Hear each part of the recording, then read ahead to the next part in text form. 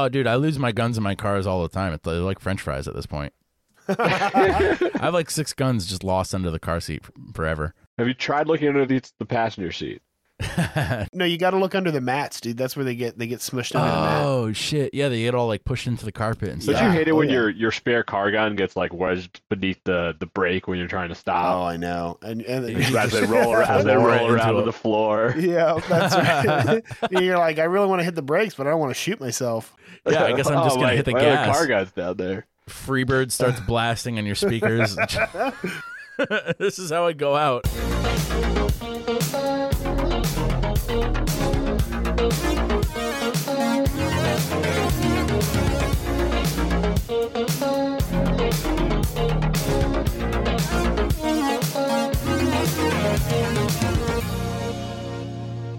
Welcome, everybody, to the Better Way 2A podcast. We're here this week with Firing Device Electrical M57, who is a very cool dude, a relatively new dad like the both of us.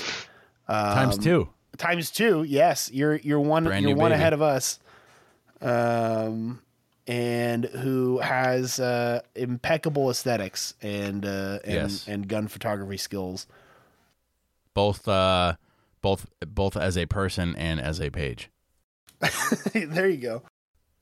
He also that's looks one of the like... things I was thinking about like yesterday when I went out to pizza and ice cream with my son is like I try not to like dress like a total slob, like, you know, a hoodie and a t-shirt like I am right now, but like with kids you like kind of have to.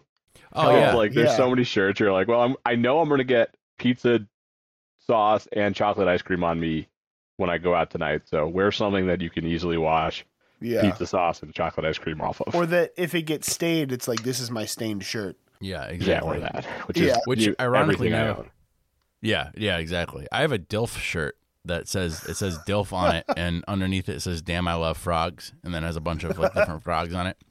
And that's turned into my stained shirt. When you wear that? She fucking hates that shirt, dude. But it went through the wash with pen, so it's got pen marks all over it now. And I'm like, you did this. And she's like, no, I didn't. I did. She definitely didn't, because I got pen all over like the baby's clothes and Carly's clothes and everything. So, but that's my stained shirt now. And I look at your shirt, Clay. That means you get to wear it out with your son all the time when you get your daughter good call. When you get ice cream and pizza. Good call.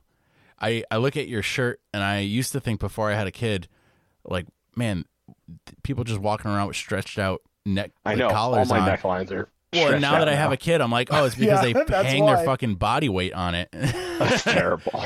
Yeah. Talk about probably, yeah. But it's the cutest thing ever, also. Like, when she falls asleep in my arms and her hand's on my collar, I'm like, I'm not going to move it at all. Like, I'm just going to sit here and revel in it. It's like being chosen. I just need a stack of shirts that I wear when he's, like, not, like, when I don't know. An independent wear man. around the house shirts that get all the stretch collars and then the other ones. Yeah. But I guess I am around the house and just hanging out with him. So I can imagine you having a single gray T-shirt in like an airtight box that when you open it, it's like fluorescently lit with steam coming out of it. For the casual business lunch. It like comes out on a platform, and it's like, this is the shirt you're going to wear by yourself. Treat Going it well. Out. Yeah. I'm gonna get one beer on a Friday with a coworker. Yeah, nobody goes back in the box. Touch me. That's awesome. Yeah. So the timeline of our kids, because we love to talk about being dads and kids. The better way to a dad podcast.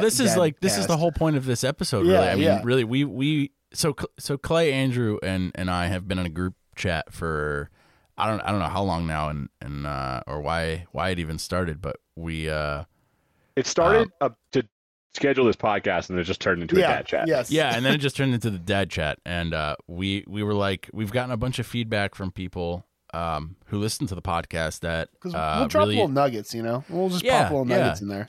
But like things that I wasn't expecting to hear back, like, you know, hey, when you talked about your kid stuff, it really resonated with me, and we were like, we should do a kid episode, like where we just talk about our kids and like the child care and kids growing up and what it's been like for us. And that's, here we are, bing, bing, boom. Yeah. There we go. So Clay was the first one to have a kid. And if I remember right, that was right at the beginning of the pandemic. Friday the 13th, March. Right. Friday the 13th in March. So March Yeah. 13th, 2020. Is that his birthday, Friday the so 13th? wild. Yeah. That's so cool. I was like, if you've watched The Walking Dead, it was kind of like the hospital there, where you go into the hospital and everything's normal, and then you're Rick Grimes waking up and the world's just totally different. And you're leaving the hospital, like Everyone's running around screaming. Yeah, exactly. What was that like, having a baby at the beginning of the pandemic, when it was like, because I mean, I know for some people some people are still scared and cautious, but like nobody knew anything back then, and I think it was a little terrifying. Yeah, you couldn't even take precautions because our Jack never never breastfed. He drank breast milk, but he just like never got the concept of how to skip the whole pumping and bottling piece. You're not my son. No, exclusive pumping is pretty common. It's actually the hardest way to feed your kid. Exclusive pumping. But he was like, he still wasn't super reliable on that. We left the hospital, so the first thing we did leaving the hospital with Jack in his car seat was try to get some like baby formula. So we at least had like, I don't know, enough for like a week or something like that. And it was like sold out at most of the pharmacies. So we drove to all these other pharmacies around town, and this is when COVID's taken off. And we get out of our car at this one pharmacy, and this guy just is like standing at the side of his car, just like coughing like crazy and spitting up phlegm. And this is like when coronavirus is popping off. You're like, what are you fucking doing, dude? Like, like you're just gonna stand here in this parking lot just like coughing publicly? It's like, at least he's outside. He's not going two inside parents coughing. and their infant are getting out of this car. Yeah. Just creating a cloud of filth. But I had my home gym, tons of ammo. We bought a deep freezer right away and got that thing stocked up. So we were like, we were ready to like ride out the storm. Oh yeah. We just needed some formula, and then we ended up not really needing that too. So that was good. Yeah, we bought a year's supply from this German. I can't remember the name of it. It's like, oh God, like bio something, and it was like it said Anfangsmilch on it. What? It's like German. It's like milk for babies. Milk for the infant. Anfangsmilch? Is that how you say it? I don't know. I don't speak German. I don't know how to say it. But it was so wild, and all the instructions were in German, so we had to and then like metrics, so we had to like change things, like do the conversions or whatever. But we ended up only needing to supplement because we struggled with the latch at first too. But eventually, we did exclusive pumping for a while, and then we had to supplement with some formula. But then he got the breastfeeding down. Nice. So we had all this. We were just sitting on all this like formula that we had like imported because we couldn't get any here in the States. That's wild. I didn't know. I knew the past maybe 8 months or so, or whenever the baby formula manufacturer shut down for those health concerns. I know there was a shortage, but I didn't know there was such a shortage at the beginning of the pandemic.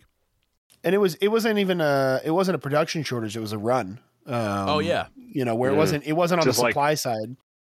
Yeah, just like the toilet paper, right? Yeah.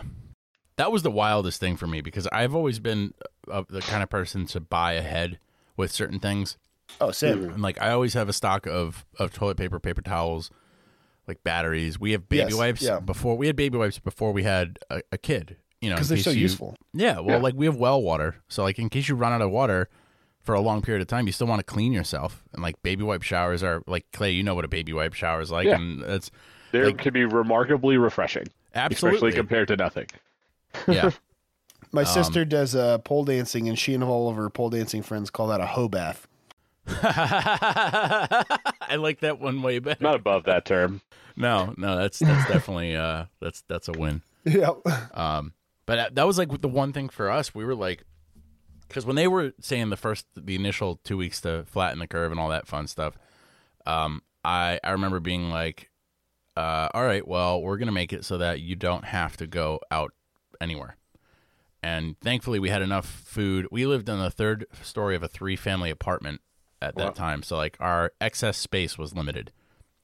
We had some storage in the eaves, between the wall and the ceiling and the third floor.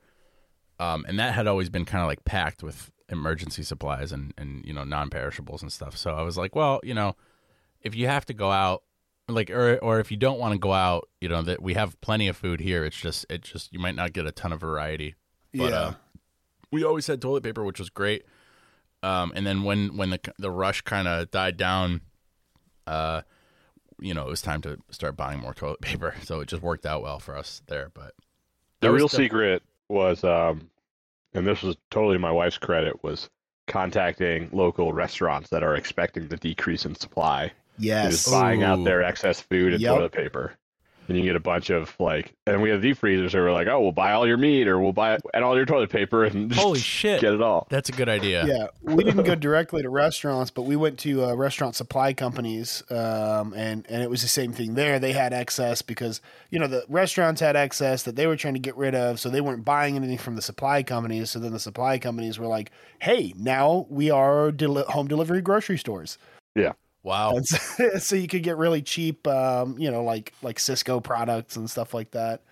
And some of them, one of them in town actually, I think it was a seafood place. No. It was a general sort of like restaurant supply. It actually completely pivoted near the beginning of the pandemic, and now remains a full service like grocery delivery service for individuals, not just people buying wholesale. Which is nuts. They're just like the disruption that caused. Yeah. Yeah. Absolutely. Well, I mean, like everything's been built as a just-in-time economy, so it's we do not have very robust systems these days because everything's been overly commoditized and doesn't have the resiliency it could otherwise have. That's the stuff that really blows my mind. Is especially with our food industry, we essentially grow food to sell it. We don't grow food to store it, because the demand is fairly equivalent to the supply, and it's constantly like a revolving door, and that's why we get things from different parts of the country as the seasons change, in different countries as the seasons change. But like, we don't have much of anything. If there was ever something that stopped the supply of grain or corn or like these foods that we rely on, and I think critically the government maintains emergency like supplies of those things, and then anything else is like destroyed. Yeah, there's some storage for those, but like the amount of storage compared to like annual consumption is minuscule. Yeah. It's like, I mean, one of the best it's examples like the oil is like, reserves. Exactly. They're like, oh, we released 5% of the oil reserve or whatever. And it's like, okay, so 1 day's worth of consumption. Yeah. Yeah. So the whole strategic oil reserve, if full, could provide the full consumption for the U.S. for like a couple months max, I believe. But the thing is, because everything else is set up to be so just in time, those small differences do have outsized effects because you're just making up for a small backlog or bump or whatever. Yeah. So it does, Sure. even if they are releasing, a day's supply, it adds up in the whole, international just in time system, if you will. But then you get this effect where it's like everybody that participates in this economy is used to having things on demand. And then when it's not even when things run out, right? Because a lot of this stuff did not run out. There was just the fear that it would run out. And just the suggestion that it might run out is so anxiety inducing for people because they know that if it does, there's nothing to fall back on. Yeah, I think everyone very naturally understands that the system is super fragile these days. And that's why people are filling, grocery store bags with gasoline when there was like that pipeline. God, yeah. I remember that, and I remember thinking I had like a flux of emotions where I initially thought like, God, that person's a fucking idiot, and then I thought, what drove this person to be so desperate to try something like this? And then you wonder, do they have kids at home? Are they trying to get to work because they're if they're late one more time because of figuring out childcare, they're gonna get fired, and then just trying to think of the shit that people are going through. Trying to have some perspective there. But yeah, things were nuts, and people were doing some crazy stuff. I remember seeing somebody, not in my town, but it was like a local Facebook group, somebody went to the grocery store with a fish tank on their head. And Oh, yeah. it was Jesus like, Christ. yeah. And just because people didn't know, people were saying, wear N95 masks. And then they were saying, don't wear N95 masks. And then they were saying, well, it started with bandanas. I remember my wife going to the store wearing a bandana around her face, looking like she was going to rob a train or something like that. Yeah. And it was just, things were all up in the air. It's crazy. And you didn't know who to trust either, because it was like, you were getting such conflicting advice from even like official sources like the CDC. And then Because they were still figuring it out. Yeah, they were still figuring it out. And then also, come to find out that it's like, they say like, oh, not everybody needs to wear an N95 mask. And then later find out that they just said that because they didn't want to run on N95 masks that they needed for doctors. They just didn't want to say, hey, we need all the N95 masks for doctors.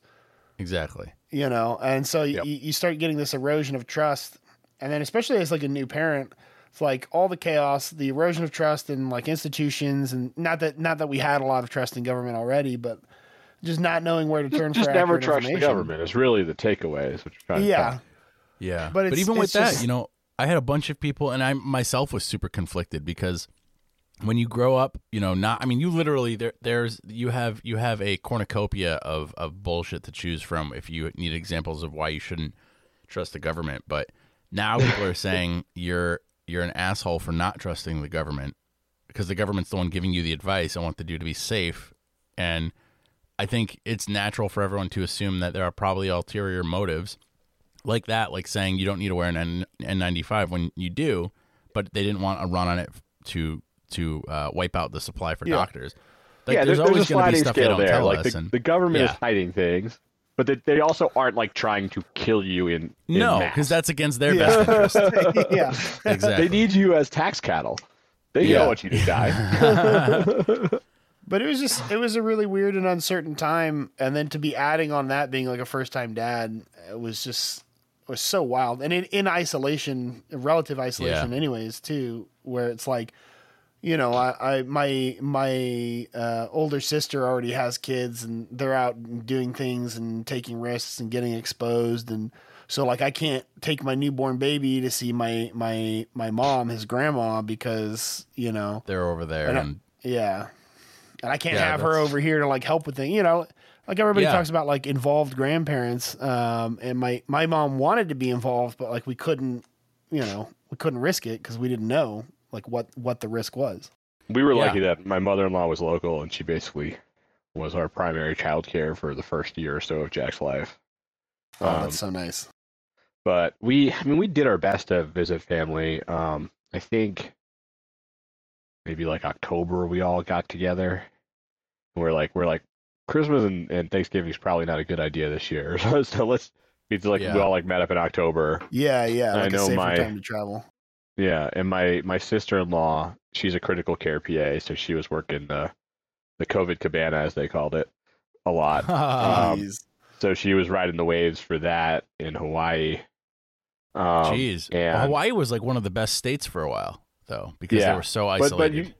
But it was part of like picking the waves. So she was like trying to visit us for Christmas one year, and she was like asking her boss, like, "You think I'd be able to take Christmas off?" And he was kind of like looking at the forward curve, right, thinking where things were going to go. And he's like, "If you want to take a bunch of days off to go visit your family in Florida, you should go this weekend." So she like texted me being like, "Can you make it to the airport on Friday?" And this was like, probably like a Wednesday. I'm like, "Yep, I got you." That's cool.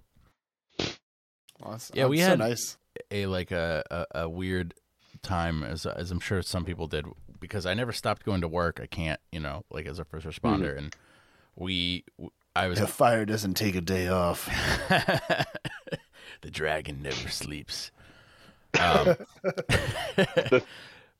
thin red line. I love the thin red line. It's like all these guys in their black hats are standing between this like raging fire that's just on the edge of civilization that they're somehow stopping from getting to us. Dude, it's so fucking corny.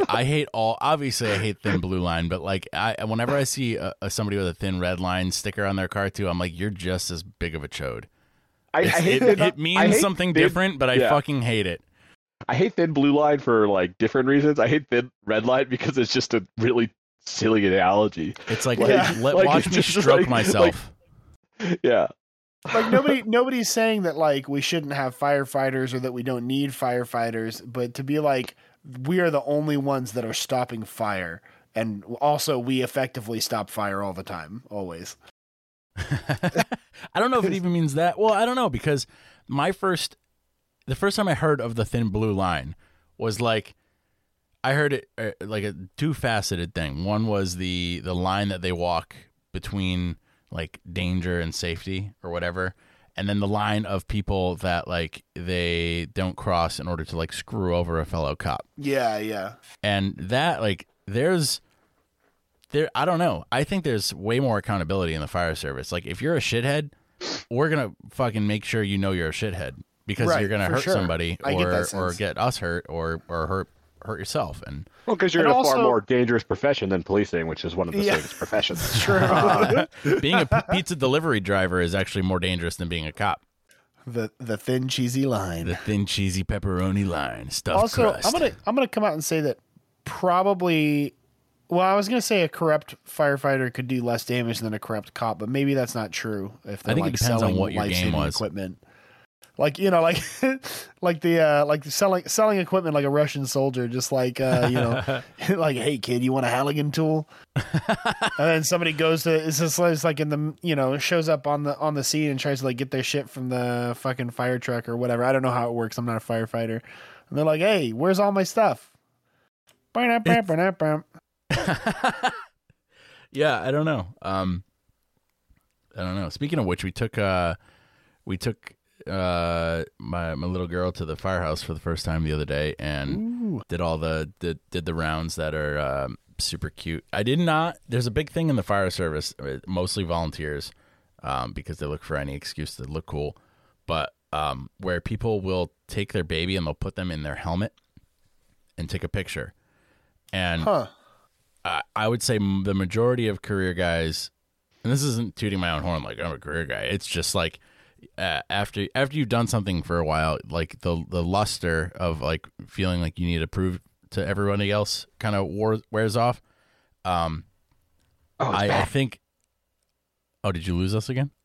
Yeah, I wrote it in the chat. I thought about saying something, man. but you guys were conversing back and forth, and I was going to make some Snyder mark about how I'm just probably missing a bunch of bad jokes. Oh no. But yeah, I have no idea what you guys said for the last few minutes. But I think I know the fix to this problem we keep having. So What is it? well, I just changed my speakers from headset to headphones to headset, and then it worked again. All right. Hey. So if it happens again, I'll try that right away. Okay.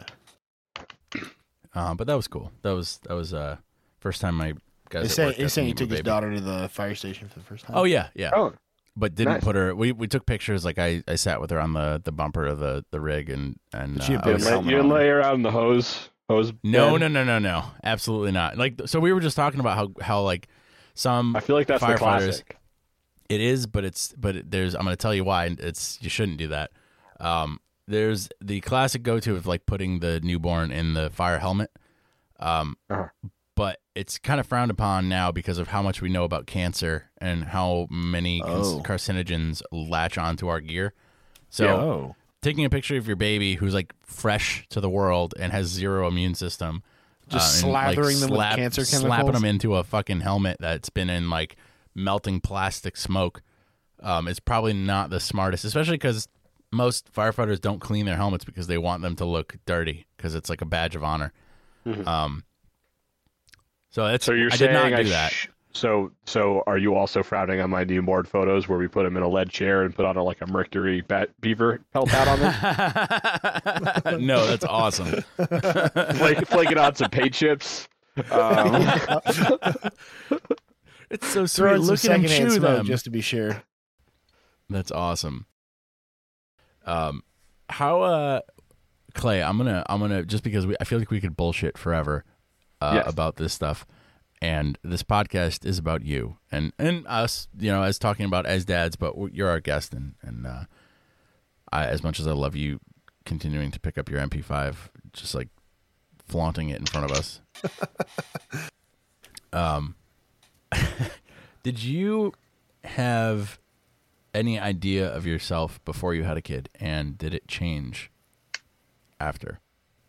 Um, I mean, I don't know if it. I mean, I feel like I was pretty well knew who I was. I think having a kid in many ways makes you want to. Well, this. Let me take this back. I think I think some people have kids and feel like now their life is over and everything they have to do is taking care of that kid. I very strongly think that view is wrong. And I think that when you have a kid, it's that much more important for you to be very sure of who you are and have your life and your friends and your network so that you can be that role model for your kid. So, like, I feel like I worked out pretty regularly before having a kid. But after having a kid, I mean, obviously there's some, sometimes you have a month where you don't, right? Or you're not as good about it, or a week, or obviously right after my kid was born, I probably didn't have as good of a workout compliance as I usually do. But overall, I'd say after having a kid, I'm even better about working out regularly because, you don't want to be the dad who, when you're flying your kid around like an airplane and they want to keep going and you just like can't anymore. Plus, I want to like live a long time so I can have a lot of life with my kid and then, hopefully in the future his kids. Yeah, absolutely. Yeah. And like, when I was 20 and my dad was 50, I took him ice climbing with me. And, he was strong enough as a 50-year-old man to go ice climbing with me. And when he was 55, he went caribou hunting with me in the north of the Arctic Circle in Alaska because he was in shape and could do that. And, I don't want to be the dad who like can't do that with their son. When your kid ultimately wants to take you caribou hunting. Exactly. I mean, I hope so. Hopefully he does. No, I feel the same way. Because I'm in a situation now where my dad, if you're listening to this, Dad, I say this with love. My dad's body is falling apart from neglect. And, he's in a lot of pain. He's got arthritis. He doesn't move around a lot. He recently got into a face-melting car accident and almost died. And, what? That his physical condition complicated recovery from that. They had to rebuild his leg, and he's like mostly in like a wheelchair now. Well, I wouldn't say mostly, but he hangs out in a wheelchair at home, and he doesn't travel because it's like uncomfortable to like sit on a plane or in a car or on a train. He doesn't like to walk around too long. He gets tired. And he's in his late 60s. And I don't want I was like, I don't want to end up that way. And this was a few years before I had kids. And then I went into the gym for the first time in like 20 years.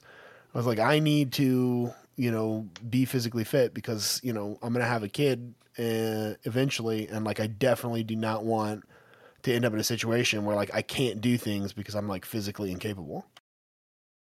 Yeah, exactly. Which goes back to how you and I started talking a lot on Instagram. That's true. The 3Ds. We started talking at one point, and I was like, yeah, I always keep my eye out for something about like dogs, dads, and deadlifts.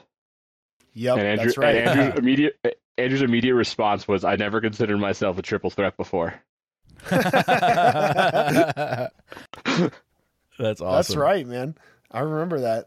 That was when I felt so blessed when I got invited to when I got to see the little green circle on your friend your close friends stories. I've been slowly building out the people for the close friends story that sometimes get some of the behind the scenes content. I love it, man. It's usually really your dog or your kid. The secret is dogs, dads, deadlift. That's it, man. That's the sauce. Yeah. It's funny you said that. It's not funny, but everything it's not funny, haha. It's not funny, haha. Funny like boo-hoo. You have to reprioritize when you have a kid a little bit, and even if you're doing something that you continue to do after, if you're doing it before you had the kid and you continue to do it after you had the kid, it almost serves a different purpose. Like you work out before you have a kid to be healthy, obviously, But afterwards, it's like, at least for me, not so much with working out, but with like mental health for me has always been important for me. But it's been like a very pinpointed, intentional improvement that I've been trying to work on now, because I think so. For a while, like one of my biggest reasons for not wanting a kid was because, and like you guys will probably end up talking to my wife at one point in our life. It was a huge point of contention for us for a while because I wasn't sure if I wanted one, and my biggest excuse for not wanting one was I didn't want to push like the trauma that I experienced onto somebody else. And I had a good childhood. Like it was just objectively speaking, like divorced parents, alcoholic mother, but like nobody beat me. Nobody like, I was never sexually assaulted or anything like that. But, there were like traumatic moments as a kid that definitely shaped me into who I am now, and that have like turned into the way I process emotions and the way I handle problems and things like that. And I was like, I really don't want to push that onto a kid. But before I had that thought, like, oh, okay, we're doing this, we're going to have a kid, I was already in therapy. I was doing all that stuff, and felt like it was useful. But now that she's here, it's like, okay, now I really have to be intentional about this. I have to make sure fix your trauma. I got to fix my shit, reinflict it. Yeah, and I catch myself doing things now that that I'm trying to improve on, that I used to always catch myself but didn't feel guilty about. Yeah. And like now I feel guilty because I'm like, she's gonna eventually acknowledge this. She's gonna see that I did this and acknowledge it and be like, "That's my dad." And I'm like, "Fuck!" Like that. I don't ever want to. Like one silly thing that is a thing that I think can spiral into a larger thing is like, I sometimes lose my shit on my dogs. Like not physically. I don't ever beat my dogs. I love my dogs. But just being disrespectful and yelling. And I'm super disrespectful to them. Ben, you cunt, shut the fuck up. It's, I love my dogs, but like I will, like if I'm in a bad mood, I take the dogs out and one doesn't go to the bathroom, and then the second we come back in and she pisses on the carpet, I'm like, if there's a door around me, it's getting slammed. And like, that's how it used to be. And I'd be like, I'd talk to her like she was a person. I'd be like, Bindi, what the fuck is wrong with you? Like, why are you like this? Why are you like this? And I realize, and it makes me sound like a super immature asshole, and I'm working on it. I'm working on it. Okay. Yeah, but it's in the context of things that you know are I know there's a problem. You're trying to fix. And so, like, perfect example, Carly and I were playing a relationship game last night. It's called it's like, how well do you know you, or like, do I really? It's a really fun game to play if you're like a couple, or they also have a friends version. And one of them was like, imitate your partner. And she put on my hat and put on my jacket, and she's like, "Where's my wallet? I have no idea where my wallet is. Honey, have you seen my wallet?" And she's like, "Why do I keep doing this? Why don't I just put the wallet where I am?" Like, she gets all self-deprecating on me. And I'm like, she's like, "Why do I keep doing this to myself?" And I'm like, "Oh my God, this is too accurate. Stop." Like, like stuff like that. I just always put mine in the same spot. Like, there's a tray by the door where I put it. Have to.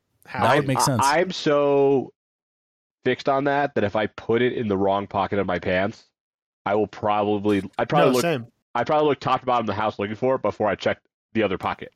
Yeah. Oh yeah.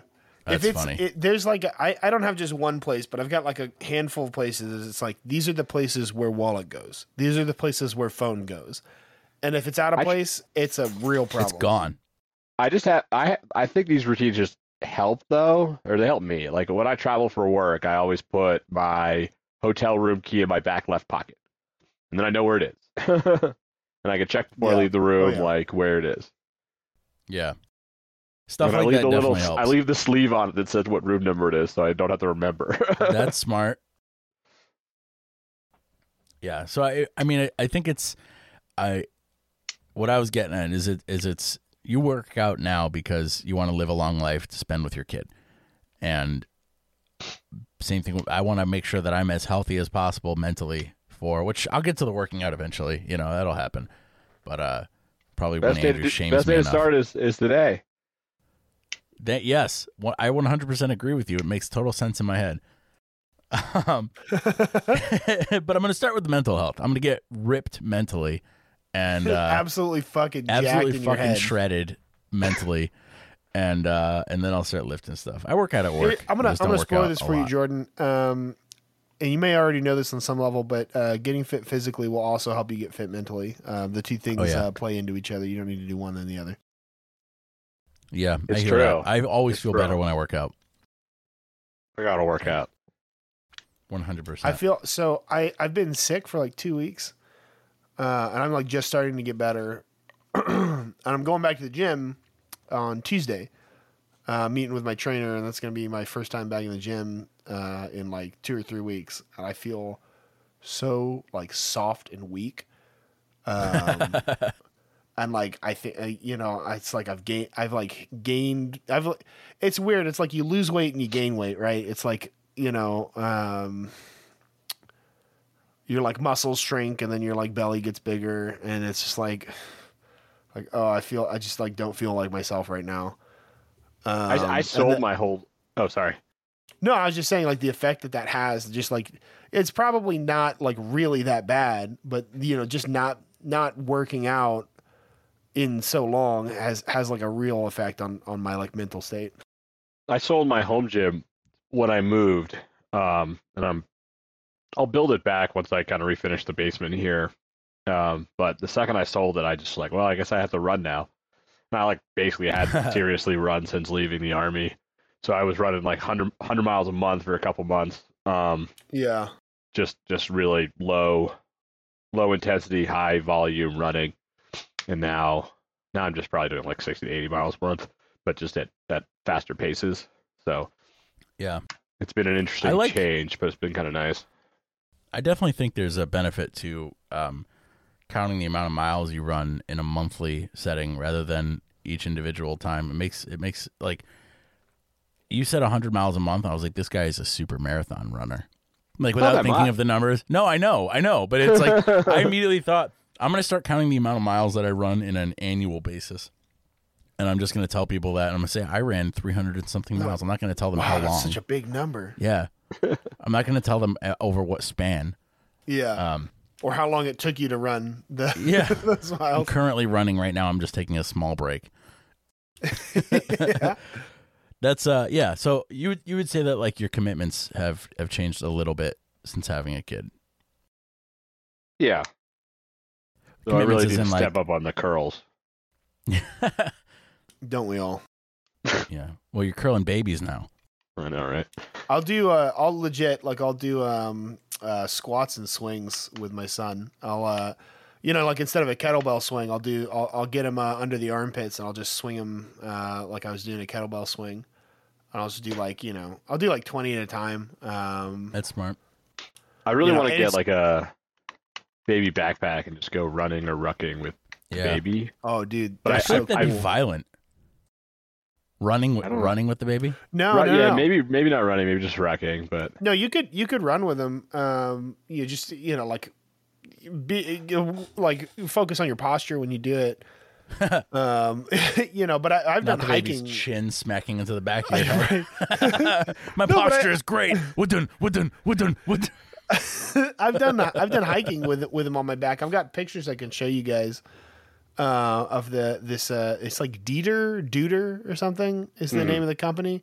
They make a really nice backpack that works up to for like up to like toddlers. And there's a Thule one that's really good backpack too. I checked it out at the local REI. Sick. But the issue is they cap out at like 40 or 45. And my first son he'll be there soon enough. Yeah. Oh yeah. So it's like I didn't want to. And my other son, he doesn't have the neck control yet. So I didn't want to get one. I didn't want to get one for my first son and then have him be like, you can't use this anymore. Now it's this guy's, and have him feel like he was like robbed from him. So I'm like procrastinating. So I'm not gonna. So my first son's just never gonna ride a baby backpack, but then I'd never have to take it away from him. And then the second son will get the baby backpack, I guess. Well, and you could always do that in like short stints where, like if you guys are hiking together, you put him on your shoulders or something. I feel like that's the same experience and he's going to remember that kind of stuff forever, even if he's not in a backpack, Yeah. Oh, I think we lost us again. Yeah. You got a wiggly boy like mine, again. though. I fixed it though. My fix did work. Awesome. It was saying you could just put them on your shoulders, and I was saying that if you got a little wiggle butt like mine, that's when you're hiking, Is that's it not real tough? safe. I've can be. done, all right. I've run short distances with my son on my shoulders and whatnot, but I mean it's like I'll Not come back ideal. from a run and he'll be like, "Let's go run." And I'll be like, I was sweaty. I'm like, "Okay, fine. Get on my shoulders and we'll run around the block one more time or something." Yeah, yeah. Oh, that's fun. But yeah, and mine's getting to the age where he can start like actually hoofing it himself on a hike. He doesn't necessarily need to be strapped to my back. Trip on a lot of things. That's the thing you have to be careful for. I know. The big change for me was we probably haven't really gone in a couple months since the baby was born. But pretty regularly on like a Saturday or Sunday, I'll take my son into town. Like there's a really nice downtown where I am, like a mile and a half from me, and we'll go to the brewery that also is a pizza place. And he'll get apple juice, I'll get a beer. We'll both get pizzas, and eat pizzas, awesome. and then we'll go to the ice cream store. And then we did that yesterday, but we went to the ice cream store first because he just really, really wanted to get ice cream, and why not? And then we got pizza and beer afterwards, or apple juice. And the real thing that blew my mind was he was tall enough to be able to look into like the ice cream area. I'd always had to pick him up for him to see the different flavors, and he was just tall enough to be able to peer over the edge. That's adorable. He's getting big. Yeah. Yeah, that big boy life. I know, he's tall. He's pretty. He's definitely like he's in the 90th percentile for like height and weight, so he's gonna be a big kid. Ours wasn't even on the charts until like I want to say like 6 months ago, something like that. Like small? No, like big. Like he was. Oh. So if he's like a certain percent over the average, they just stop at 99 percentile. So he's like in the heavy. My son was in like the heaviest, like 1% of kids, for most of his life, until very recently. Now he's down to like 97 percentile. Wow. Well, so those charts they just haven't updated them in decades because they want to be able to compare them to past, and people are always getting bigger. So someday they'll probably have to either extend them or redo them. But the whole idea was like they want to, like the whole 90th percentile. Like really, they're like 90th percentile compared to like a kid in like the 50s. They're not really 90th percentile now. Like more than 10% of kids are in the 90th percentile, right? Oh, there you go. So that's good. Oh, that's good to know. Because your kid is like not. I mean, I've seen your kid, and your kid looks normal. Like he's like normal height, normal weight. Looks like I've seen some babies, and not like toddlers that are walking around. I've seen some babies that are tubby babies. But then again, like it's not anyone's fault. It's just. Both. Sorry, do we need actually? We can bleep those names out. I don't remember. Yeah, we'll take out the names, but both both of your kids look like normally sized kids. And Clay, you may know. I mean, you may have also experienced this, but weight comes from being super fucking jacked. I don't know where he gets this muscle definition from, but he's just like, it's ridiculous. It's like he's like an Olympian little baby. So he awesome. He looks like a normal. He's a little bit tall for his age for sure, but it's like you see him like with his shirt off, like pulling himself up on something, and you see like rippling muscles. It's like, where did you get that? Aren't you two? Way to make me feel like shit, dude. Yeah, seriously. Show off. That's so awesome. I think when you have like active kids, they just get strong. And that was one of the things that I wanted for him was to not be a shut-in, not just be like, watching TV for his whole life, get outside. I'm kind of a nerd, so my predilection is to stay inside and be quiet and be comfortable. Mm-hmm. So I had to like really try to be like, okay, let's walk around, let's climb on things. And I think it's paid off. He's a pretty active, strong kid now, and he's like becoming a real handful. Might come back and bite me in the ass one day, but it'll be I think it'll be a net win though. Yeah, like overall. What were you gonna say, Clay? If you make him like going outside, then he'll keep you going outside, and I suppose so. That's we went out to lunch with the little girl for I think we did it twice before. But when she was still small enough to like where we'd have to keep her in the car seat. And yesterday was the first time where Carly could take her out and put her on her lap. And got some super cute pictures. Looks like she's picking out something on the menu. But I still get nervous when bringing her out because of like she's been a very happy baby. Oh, like I'll say that she's been so far, knock on wood, she's been a very easy baby. But I still have the anxiety of like being those parents that have a screaming kid around other people. I've always had that anxiety. And I don't want, and I'm getting better at it, I don't want her to ever feel like she's a burden. Yeah. Because she's not. And if she's upset, it's not her fault. Like it's something that we're going to deal with, but I would deal with away from people kind of thing. But I also don't want to like grab her by her arm and be like, okay, come follow me. My embarrassment is too high to assess the situation. Yeah. So part of it is like, if you want your kid to be able to go out, you got to take them out so they learn to go out. And you get better at it. You get to like kind of read it. Like, oftentimes the other thing too is like, ask for that check a little earlier than you would otherwise. Yeah. It's always like, it's towards the end, you see they're starting to get antsy and they're like, they're losing interest. It's great. And you're just like, all right, can I like, I need to get a box, pack this food up and get paid so we can go, on to the next thing. Yeah.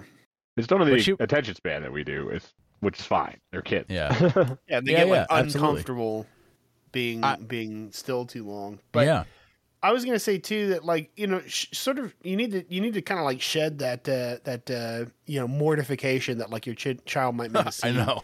Because that's the root of a lot of really abusive and repressive tendencies that previous generations would sort of like force on us. The like, children should be seen and not heard kind of thing. I'm not saying that that's you. I'm saying that like that's where that eventually comes from. And my kid likes to, he's pretty open with strangers. Like we went to this pumpkin patch place nearby that has all these things, and he rode in this barrel train and he saw like some goats and chickens, and then he went and we were like, oh, there's a pony ride. And we're like, Jack, you want to ride the pony? And obviously he did. So the second he gets to the pony, he turns to the person who's handling it. He's like, I saw goats, I saw chickens, I rode on the train. Like, like immediately just tells her all of it. Yeah. And when we were getting pizza yesterday, there was this baby in a high chair, and he's like, oh, a little baby. He's like, do you know what its name is? And I'm like, no. Like, do you want to go ask it? And he's like, okay. So like, like, I don't know. Like I try to think of it from my point of view. If a little toddler came to me at a restaurant and started talking to my baby, like I wouldn't mind. No. Right. Yeah. But he walks over, expecting to ask the baby's name, but instead he just turns to the adults and he's like, I have pizza. But he eventually asked the baby its name and talked to the baby for a bit, and then we went back to our booth and finished eating our pizza. Yeah. Was the baby like, I'm new around here, what's yours? Exactly, right. That's awesome. I think if you're worried that bleep it out. That's okay, we'll bleep it out. If you're worried that your daughter is going to get upset and like cause a problem for other people, I think maybe just like reframe it in your mind so that you're more worried about what's making her upset and how to address that than you are about like, what people are going to think of you because your kid's upset. Yeah, and that's the way that I've begun to do it more so, because I think just being comfortable with your own baby makes you more comfortable with doing things with them, because you start to realize like, okay, she just got up from a nap, so we've got like a few hours to where she's going to be like, we're going to have to feed her soon. And then after that, she's got like a few hours before she's going to be cranky and wants to go to sleep again. And those few hours, based on experience, are thankfully in our example, fairly predictable. Aside from like, if she shits herself and doesn't like that, because nobody does, but like then you take care of it and you still have the same amount of time. It's like a couple hours and you can do whatever you want in those couple hours. And that's something that I'm getting more comfortable with. Because I also, I remember my parents telling me like, you were such a good kid growing up. Like you never screamed, you never cried. And which wow, is like, they think it's like a compliment, but then that gives you this complex where it's now I'm like, my kid, what if my kid isn't like that? What if my kid's not going to be a good kid if she doesn't like being outside? Well, like, right. So like, spoiler alert, like which kids, I would never tell her, but no, but like just like if kids are like easily upset, that doesn't make them not good kids. No. And that metric by which like goodness of children is judged You know, even when people think they're giving you a compliment, it's so backhanded. I've like talking about paying attention to the things you say and do. Like one of the things that I've stopped saying, and I've been really intentional about it, is like when picking her up from daycare, and they're like, "Oh, she had such a good day today," or something like that. Instead of being like, "Oh, you were good today," being like, "Oh, we had a good day, yay!" Like she wasn't good. She had a good day, and like her having a bad day doesn't mean she was bad. And like I've just trying, and I think they're professionals, dude. This daycare is like amazing.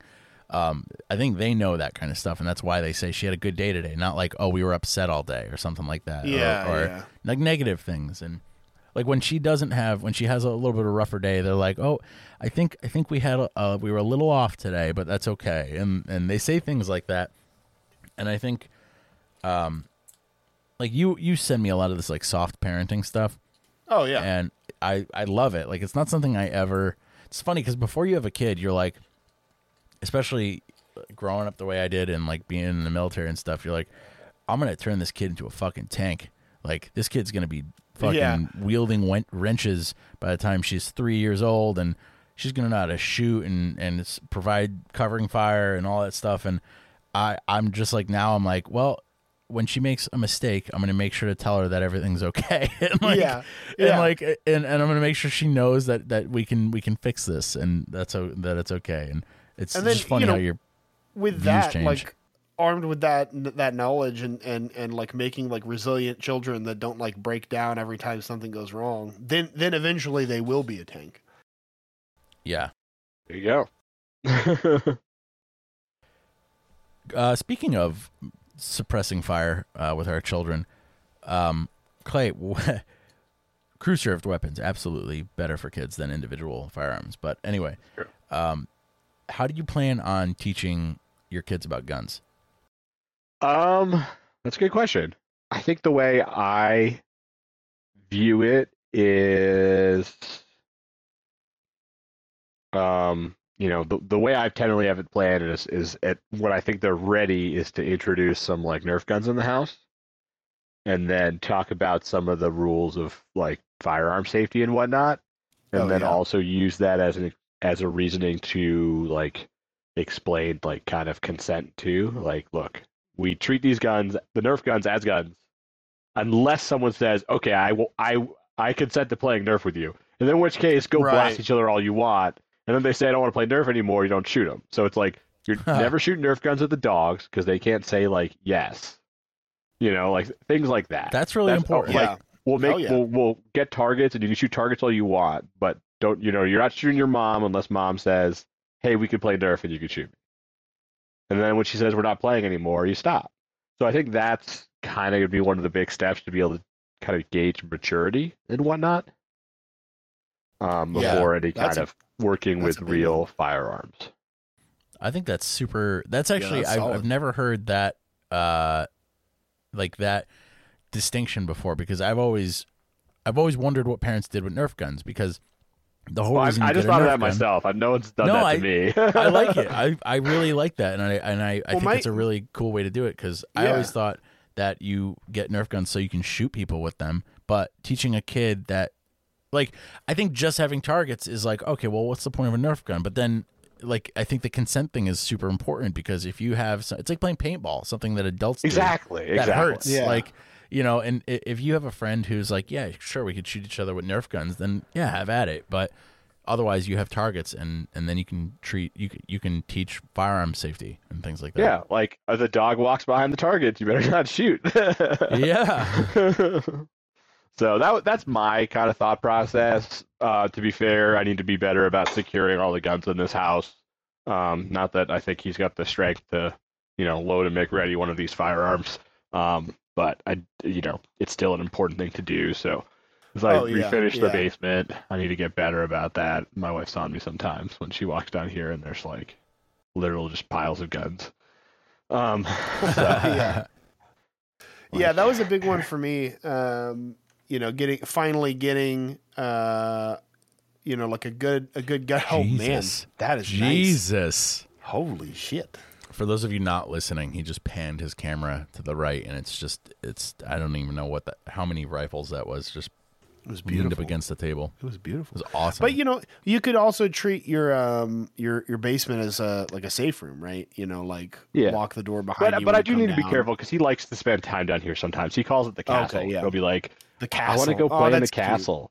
And a lot of times I just put him over the chair and he'll watch YouTube or something like that. But sometimes he'll go hide in the bottom of the gun crate and close the doors, like the cabinet, all sorts. Yeah. But there's just like, it's got to be a little bit better because at a certain point, the fact that there's like a box cutter on the table here, eventually he'll know how to get the blade out. Yeah. Yeah. So needs to be a little bit more kid-proofed. But yeah, so I just got a stack on security cabinet and I keep my guns in there. We just got we got an actual like safe for like the firearms we want ready for home defense. I'm not going to tell you guys where that is. But so just like having a plan for like where to keep guns we're not using, where to keep guns we're actively using. Stuff like that was a big deal. And I think that's a good sorry. No, go ahead. I was just going to say, I think that's a good distinction to make because I think most like anti-gun people have the unrealistic expectation that people are going to just lock up all their firearms all the time and keep ammo separate all the time. And I'm not saying what you should do because the state laws vary. But state laws vary, but also your personal situation varies, and exactly. Everyone's risk model is different. And... Exactly. And I'm not going to say, I mean, you know how we feel about gun laws, but not that you shouldn't follow every single one to the T all the time for legal reasons. Yeah. But there are certain situations that the law cannot predict. And like you said, you don't know everybody's personal problems in life and their situation. And for somebody to say that it's wrong of you to have a gun that's ready to use in a home defense situation, that I don't think they take that into consideration. So yeah, personally, my baby's not old enough, can't walk around, can't grab stuff. So you got a second. And I used to, and I keep my gun where I used to before I had a kid now. Yeah. And I did that for a while too. Yeah. But it just, once he started being able to like climb on stuff and reach for stuff, like I used to, if I had my gun if I carried my fanny pack with my gun, sometimes I would just hang up the fanny pack where I hang the keys, and it was never an issue. But I was, it will be eventually. I talked to my wife about it. Yeah, it will be eventually. And so, the fanny pack with the gun in it goes in basically, if I'm not carrying the gun, it goes in a specific safe that's for, quick access. A lot of times it's just better. It makes more sense for me to just sort of like, as soon as I get home from work, take off the gun and put it in the safe and then go hang out with my kid. Yeah. Especially as we start we'll rough house and roll around and absolutely. I just don't want to, in a practical sense, just don't want to risk that. Carly asked me that question yesterday because I had her on my not Carly. I had the baby on my lap, and she was sitting on my lap. And she's like, "Are you carrying your gun right now?" Because I carry appendix, and I was like, "Absolutely not." Yeah, she's no. I've like I feel bad flagging my dogs, dude. Like as I should. Like if I'm carrying appendix and I pick my dog up and or I'm sitting down and my dog jumps on my lap, I'm like, "You got to move. I'm so sorry." Like this, I know nothing's gonna happen because it's holstered and the trigger's covered, but like it still just makes me feel wrong. So yeah.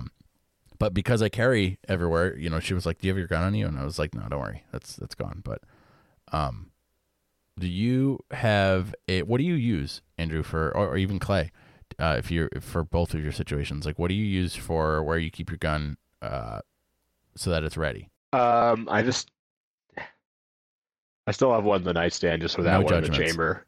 So that it's slightly more child safe. Yeah. You said not one in the chamber? Exactly. Yeah, right. Okay. So you have to rack it.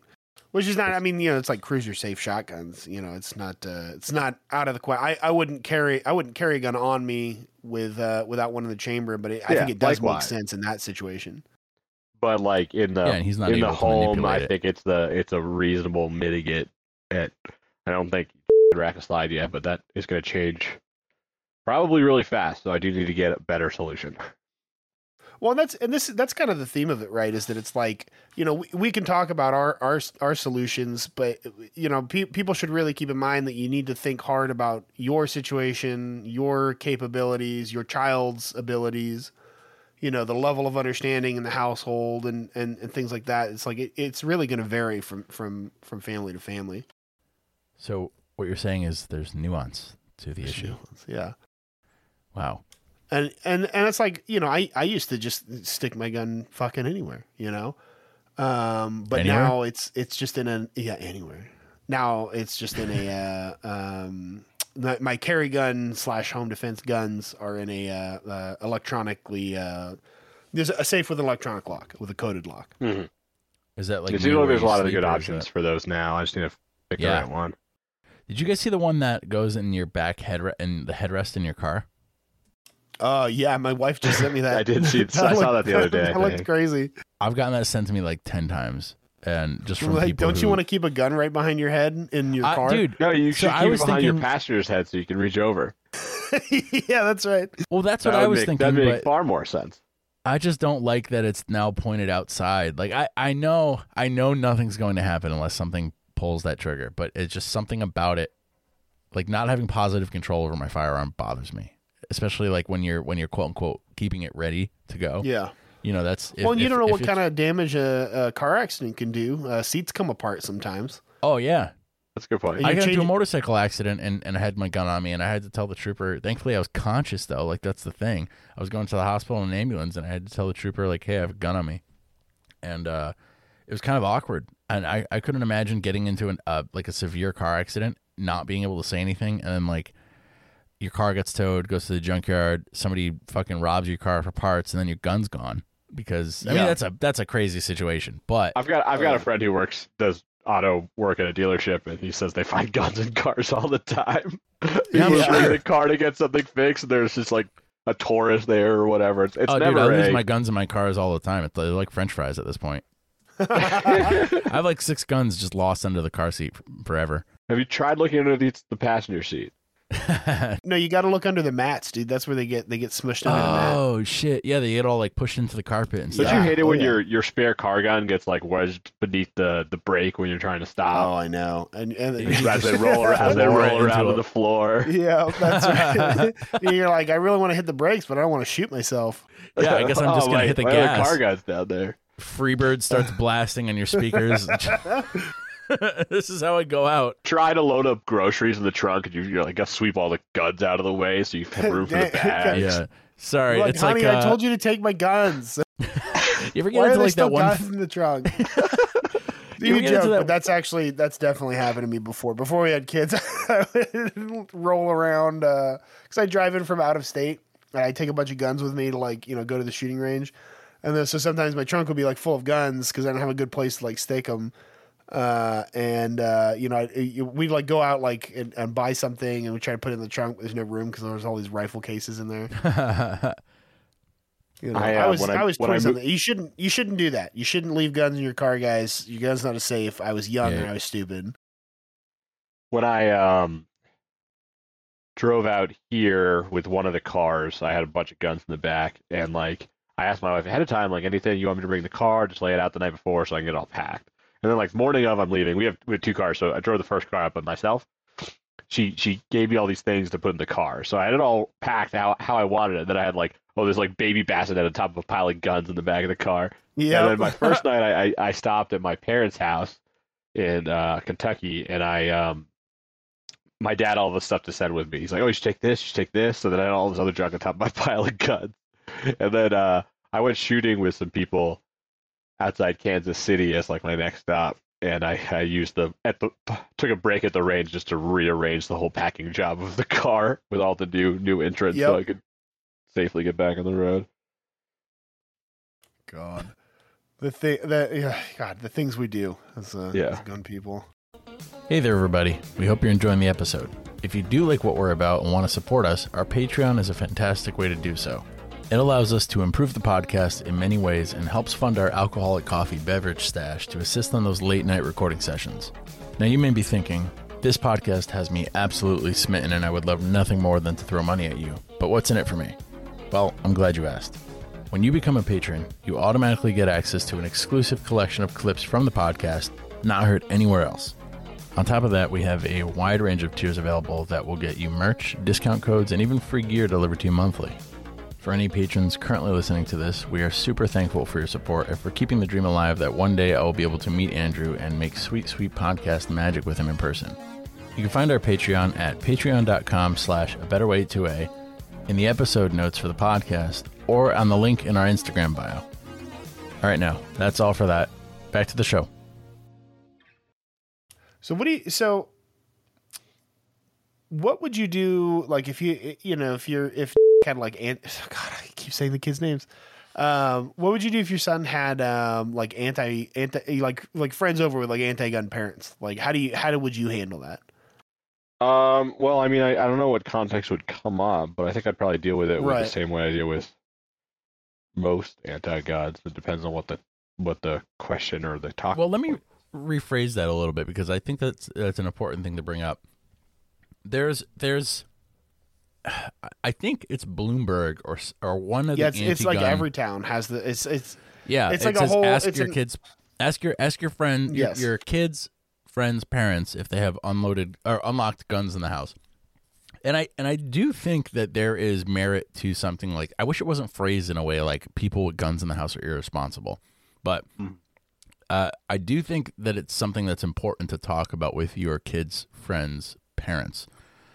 As a gun owner, and regardless of politics or regardless of beliefs, because I think it is it's like if you had a go-kart track in your backyard and the keys were left in the go-karts, I'd be like, well, like, what's stopping these kids from getting into the go-karts and flying into the wall at 60 miles an hour? It's a fair point. It's a fair thing to ask.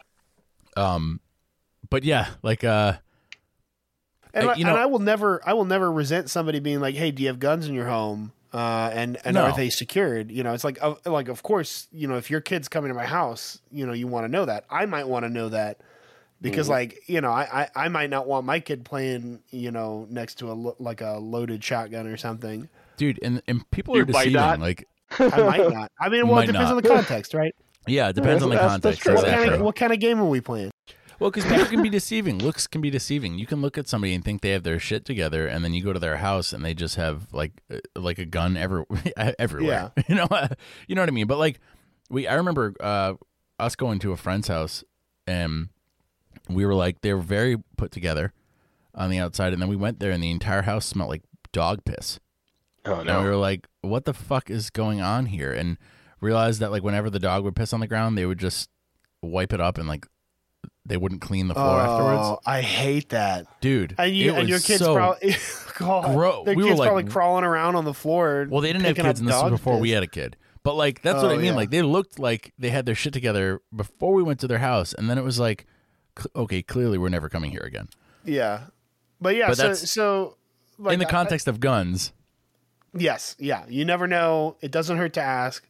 And I'll say this for anybody, like, it really does not hurt to ask about the situation with guns in our house. But then if it's like, you know, you know, well, I don't want my kid around guns. It's like, okay, well then, you know, maybe they can play at your house then, you know, like, right. Like, yeah, I'm not going to be like a dick about it. I don't want to be like, I don't want to talk to you anymore because you don't like my guns. Yeah. But you don't like my POG collection. You know, but definitely, I'm not gonna like let an anti-gun parent like turn it into an intellectual debate about guns because it's not appropriate. It's not the time, especially not in front of the kid. Yeah. Yep. Yeah, exactly. If you want to get owned on firearm stats later, let me know. Yeah. DM me if you want to get yelled at.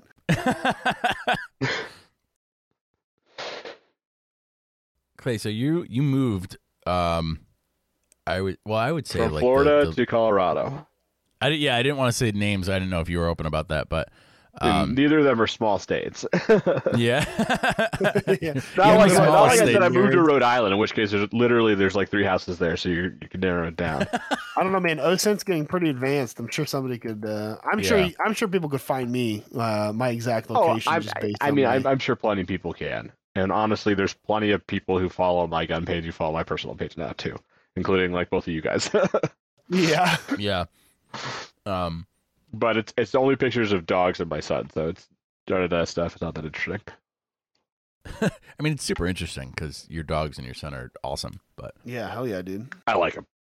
Sons. There's 2 now. and 2 Yeah. dogs. A lot of boys in this house. Oh, but yeah, you got her outnumbered. You got your poor wife. it's slowly going the opposite way at mine. We have the daughter. We have a girl dog. We have a boy dog too, but him and I are the only ones. We're the last You're bastion holding of out. testosterone in this house. Yeah. Maybe we'll get a girl next. We were kind of hoping for a girl for this one because we had a lot of good girl names picked out, and we're like, well, we don't have any good boy names yet. And then obviously we came up with one, but you know, It's a solid boy name. yep. And the other one, so they're both It's gonna good. say Bleep is a solid boy name. Ah, dang it! And so is son of a bitch. That's okay. But you know, it's interesting because we originally were going to have this podcast before my other son was born, and we ended up having to reschedule. I think one of the things I would have talked about at this time, which you guys kind of talked about with other guests, like Nathan, for example, is like how difficult watching your wife deliver a child is. And Oh yeah. honestly, That's a I good one. think my wife was kind of, giving me shit occasionally for like not being like super excited for this one because I was like, honestly, like I was nervous about just seeing her go through it again. I was not looking forward to watching that process a second time. But then it happened, and I'm like, let's go have a third kid. It was so easy. It was like it was crazy for the second one. Yeah, it was nuts. Like we got to like the hard part where we were like holding her hand, and she's sweating and screaming and stuff, and you're like, last time this took hours, and then it was like literally like 3 minutes later, they're like handing her a baby, and I'm like, what just happened? How was that so fast? Oh, it was sounds like it was like comically fast. So what's wild was my first son got sick, and come Sunday we're like, all right, let's make a doctor's appointment for him. We made a doctor's appointment for Monday afternoon. At the doctor's appointment, they said he needs to go to the hospital. Like he was going downhill from my wife driving to the doctor's appointment. So my son goes to the hospital with RSV and then like bacterial pneumonia. And so I'm there with him I met his mom at the doctor's office. We both drove to the hospital together. It was that kind of drive where I was like looking at the backseat being like, hey, talk to me, buddy. Like you okay back there? Because he was like altered level of consciousness. Oh my god, I hate that. I hate that so much. That drives me. Let's not even talk about when they suctioned him there because that was like traumatic. Yeah. But anyway, he finally he gets admitted. He goes up to his room. Once he's in his room, his grandma comes. She's living with us right now for the most part, helping out a lot. So huge benefit for us there. That's awesome. And then obviously my wife goes into labor. Like while we're standing in the course. But this is the children's hospital. His pediatrician that we were at before, their office is at the hospital, like where the delivery is going to be. And then we drove across town to the children's hospital with Jack. So I go home to go get all of our hospital bags and to help make a hospital bag for his grandma. And obviously, like the bags were not in good shape. Big takeaways. We need better go bag situation in this family. But the other thing was the dogs. I was like, well, originally my mother-in-law was just gonna be at home with Jack when the baby was born, and take care of the dogs. But I was like, what do I do with them? So like, I go across the street to my next door neighbor who's already offered, like, hey, if they're going to help, ask me. But she's having guests over, so there's tons of people at her house who are like trickling in. So like, I can't like just knock on the front door because there's like people are just actively going into her house. So I would go in and I like ask her around for her, and I find her in the corner of the kitchen, surprise her because she's got all these people there, but she's not expecting me. And I'm like, hey, so you just walked into her house. Yeah. I did. Does. But then I go and I'm like, I'm sorry to bother you, but my son's in the hospital with RSV. She's like, oh no. But Taylor's going into labor. Oh yay! I was like, my dogs are at home. I was like, can you just let them out and feed them for like the next day or two? I was like, I'll leave the back door unlocked, and you just go through the side gate. And then I, like I had her phone number. And I was like, I'll text you all the details later tonight, and she did. So she took care of the dogs for like the next day and fed them and whatnot. But it was so ridiculous. That's good. It worked out. But yeah, I spent the next few days driving just back and forth between the two hospitals. Well, my wife stayed full time with a new baby, and my mother-in-law spent most of the time with our toddler, occasionally going home to shower and whatnot. Right. But I mean, it is what it is. But anyway, what I was going back to is when it rains, it pours, right? Our second son, he was born like within like 6 hours of us leaving my son's hospital room. Like it was a very fast experience. And I hope it goes that way. For us, I've been a little bit dreading it because our first birth was very traumatic. I've talked about it a little bit on other episodes, but basically everything went downhill. We wanted like a natural birth completely, but then things started going downhill one by one, and everything was ruined, and we had to do an emergency C-section. That's tough. And so now we're looking at a VBAC, which, if you don't know, it's vaginal birth after C-section, which can be difficult and dangerous. Like a lot of hospitals won't some hospitals won't let you do it, for example, or some. Yeah. I was trying to put together in my head how you would birth a baby after taking it out via C-section. You put it back in. Yeah, like just make sure everything's good. Everything's like, all right, we're set it up, we're ready to go. Like that's put the batteries in, pop it back in.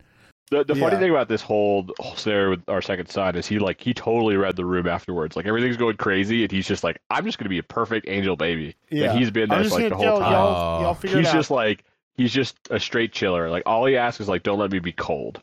Like my wife splurged and got like the heated wipe container for this child because he just like. The Florida child in Colorado walks around outside with his shoes off in the winter, but then our Colorado baby, he's like, better put me in a fleece onesie at all times, and you better change my diaper really fast because I don't have time for this shit. I don't have time for this shit. Yeah. So, but yeah, no, he's just like he's so agreeable. It's wild. Just so calm. You got to be careful because you're like, man, is that kid even alive? And you're like, is he breathing down there? Like, is he laying this little thing? Oh, man. But then you poke him, he does a whole baby arm thing where he's like, yeah. There were so many times, especially in the car seat, and we just weren't used to it. And the erratic breathing that they do when they're newborns, we're just like, oh my God, is he dying? We went to the hospital. We went to the hospital. We're like, there's something wrong with him. He's not breathing right. And the doctor was like, fucking babies, right? Holy shit. So we had I'm sure we all have had this, like family members who say things meaning well, but they just say it ends up just being a fucking terrible piece of advice. Oh, yeah. Like I forget who it was, but when we were putting our daughter in her car seat, it was like probably definitely the first month. Sorry, my phone's on apparently. Somebody told us like, oh, just be careful. Like if their head goes forward, they can suffocate and die. And I was like, oh, cool. Like I wasn't spiraling at this moment, but now I am. And cool. Like she doesn't talk. She can't check in and let me know everything's okay in the back of the car. So I'll just make sure that my eyes are on her constantly instead of the road to make sure she's still breathing. But like that's one of those things where it's just like, this is such a delicate little thing that you're transporting. I wasn't concerned about my driving. We had a at all. similar one like that. So like my sister-in-law, who's the PA, she was like, yeah, they're pretty resilient. They bounce, don't worry too much. She's like, except for foot injuries, be really careful if they damage their toes. And then like he was like in the lot, and maybe it wasn't her, maybe it was someone else. So if she listens to this, don't get mad at me if I got this wrong. But like I remember he was in the laundry room and he was like holding the door shut. And we were trying to like get in to get to him. And like one of his toes got like stuck under the door, and then he was crying. Oh my God, it's the toes. It's the toes. The toes are ruined. We ended up not, but we're like, no, the toes. All of a sudden he starts molting. This is why. The worst one that happened with our first son was I was getting him ready for a bath, and I had the water running, and he's in the bathroom. And he closes the bathroom door, which he thought was really funny, and starts laughing. But he opened a drawer on the other side. So the door was stuck with the door unable to open, and the water's running, and he's still pretty young at this time, and suddenly I can't hear him, and I'm heading to the garage to get the Sawzall. Like, cause I was like, this is literally my option here. Like, I'm gonna, and then he closes the drawer and he opens the door and he's laughing, and his mom's like, all right, you don't have to get the Sawzall now. Oh my God. Christ. I started sweating just thinking about that. Yeah. Oh my God. Like, it started playing like a movie in my head. Jesus it was terrifying. But literally, I was podcast. like, I was gonna saw that door open. I was just gonna I guess I was just gonna go in and try to cut around the drawer. You could just cut the I don't know what cut pattern I would have done. Anything. I literally would have just. You know what? You could always. I was just gonna start cutting. Honestly, I was gonna start cutting, and we'll see what happens. But you got to worry about too is like, what if he sticks his hands around? I think I was going to try to go high. Stop talking about it. Right? There's no good option here. No, I don't fucking like that. Yeah, that was the worst. That was probably one of the scariest times. Honestly, driving to the hospital when he was kind of like fading and not being very reactive was probably scarier. Yeah. Oh yeah. But yeah. Man, it's just fatherhood's just full of shit like that.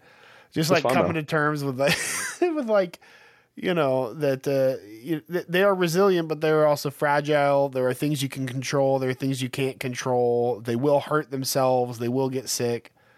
You know, and it's hard. It sucks. It sucks to watch them suffer, and it sucks to be like afraid that it's like, something irreparable is going to happen. Yeah. I've noticed that, like, with myself, I think because of my experience as an EMT, which is like the bare minimum of medical knowledge. I was an EMT. I can also vouch it was very little.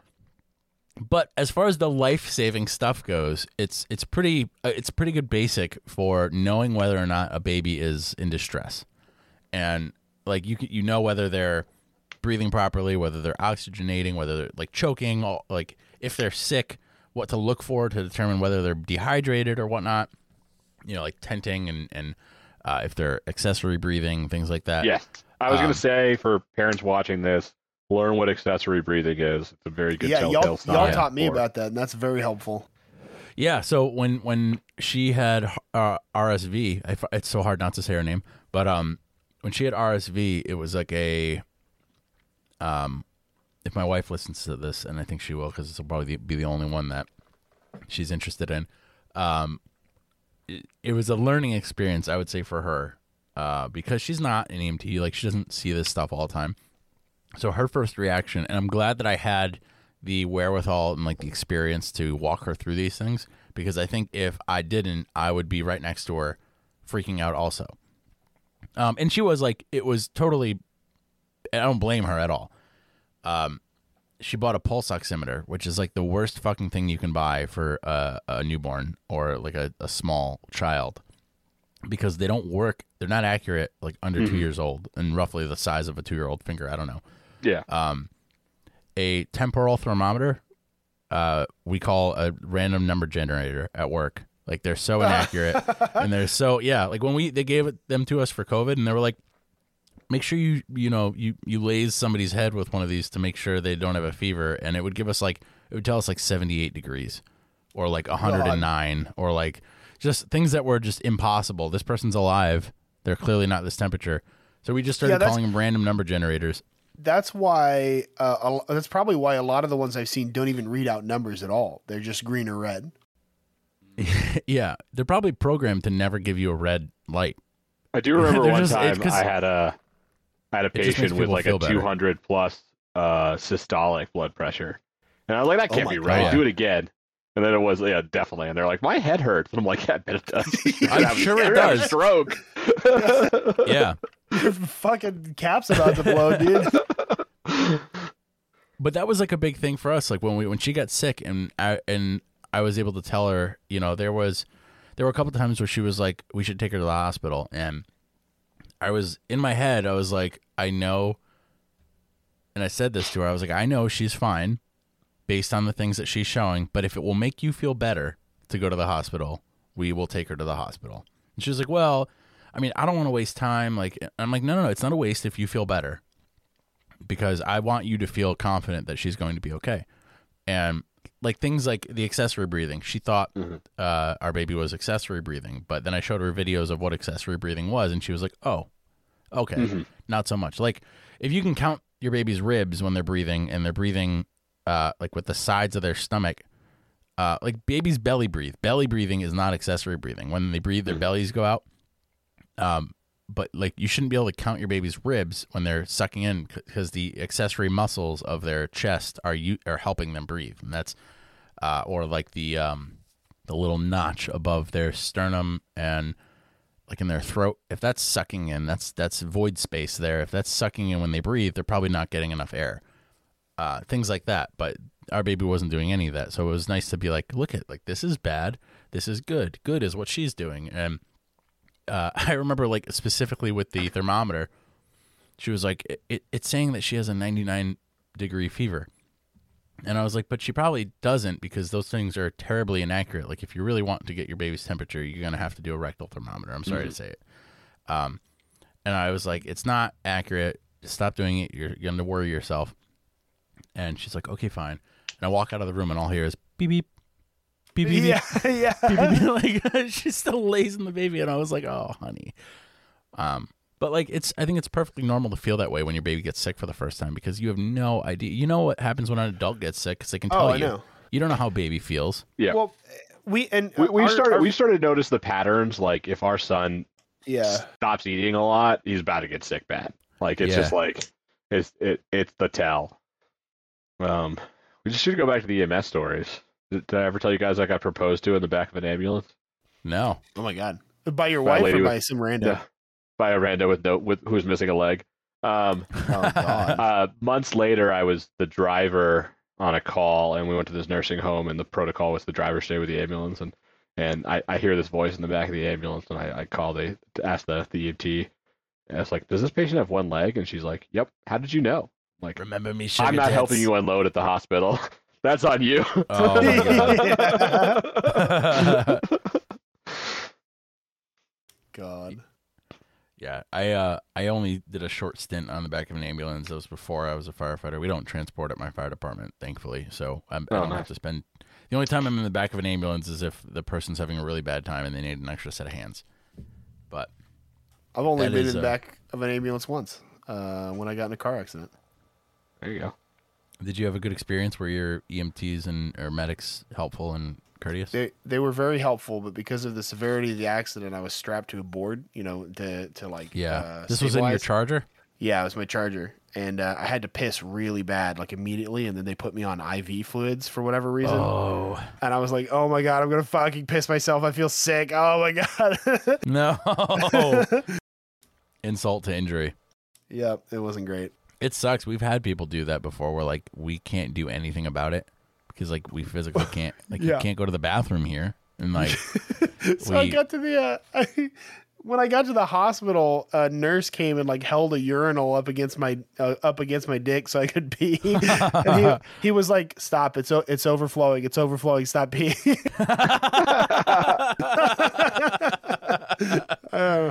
He's like, but it feels so good. I'm like, I have "No, to I gotta go." pee." Well, imagine That's if you got funny. all that piss all over you. It's probably good that they caught some of it in the Yeah. urinal. Yeah, really though. I was fine, by the way. I didn't have any injuries. I assumed you're here. You don't. Pee-related trauma. Yeah. No pee related trauma. So Clay, do you feel like I want to talk about your page a little bit, because I feel like that's What how page? people know you.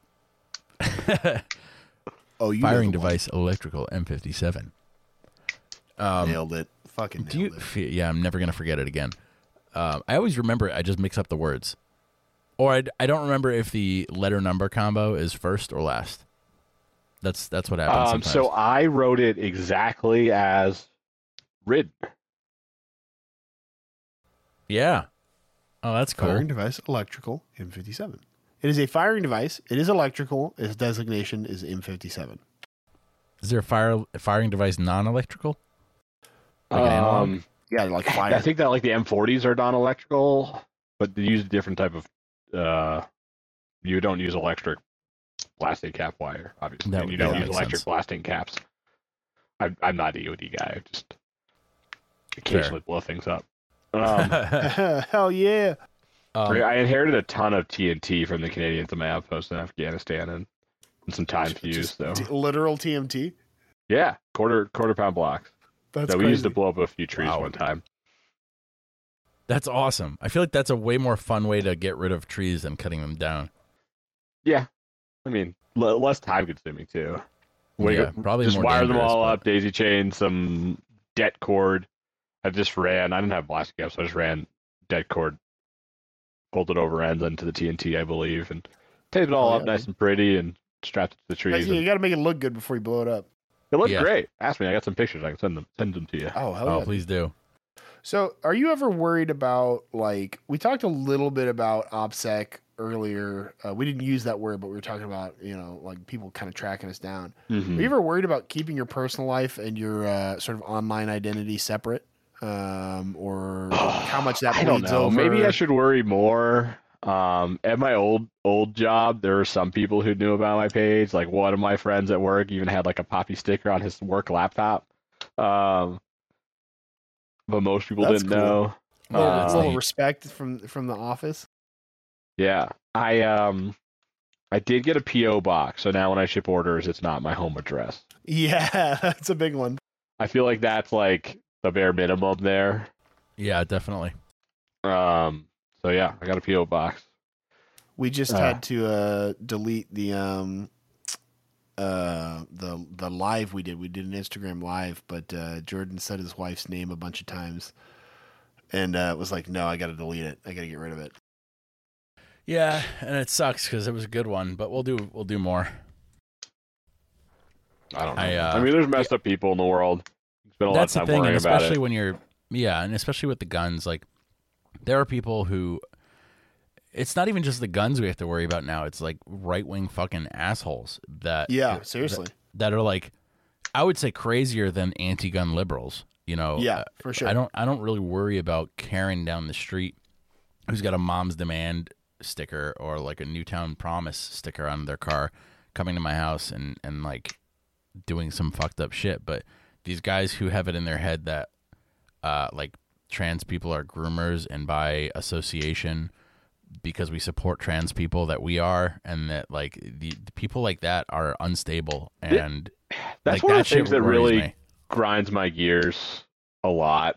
It's the whole thing. It's like, so in the gun community, there are plenty of people who say we're all criminals because a handful of gun owners are criminals, right? Right. Like Yeah. that's the standard. We're like, someone shoots up a school, you guys should all give up guns because you're all murderers waiting to happen. Blood is on your hands. And then there's like the whole trans thing when you're like, I'm sure there are trans pedophiles, right? Law of Sure. large numbers, Just there by are, right? like But percentages. but someone just says, oh, trans pedophile exists, therefore all trans people are pedophiles, so we should just kill them. And it's like, do you not see like that? This is like the same logic that people are using against them are being used against us as well. Have you not watched To Catch a Predator? Yeah.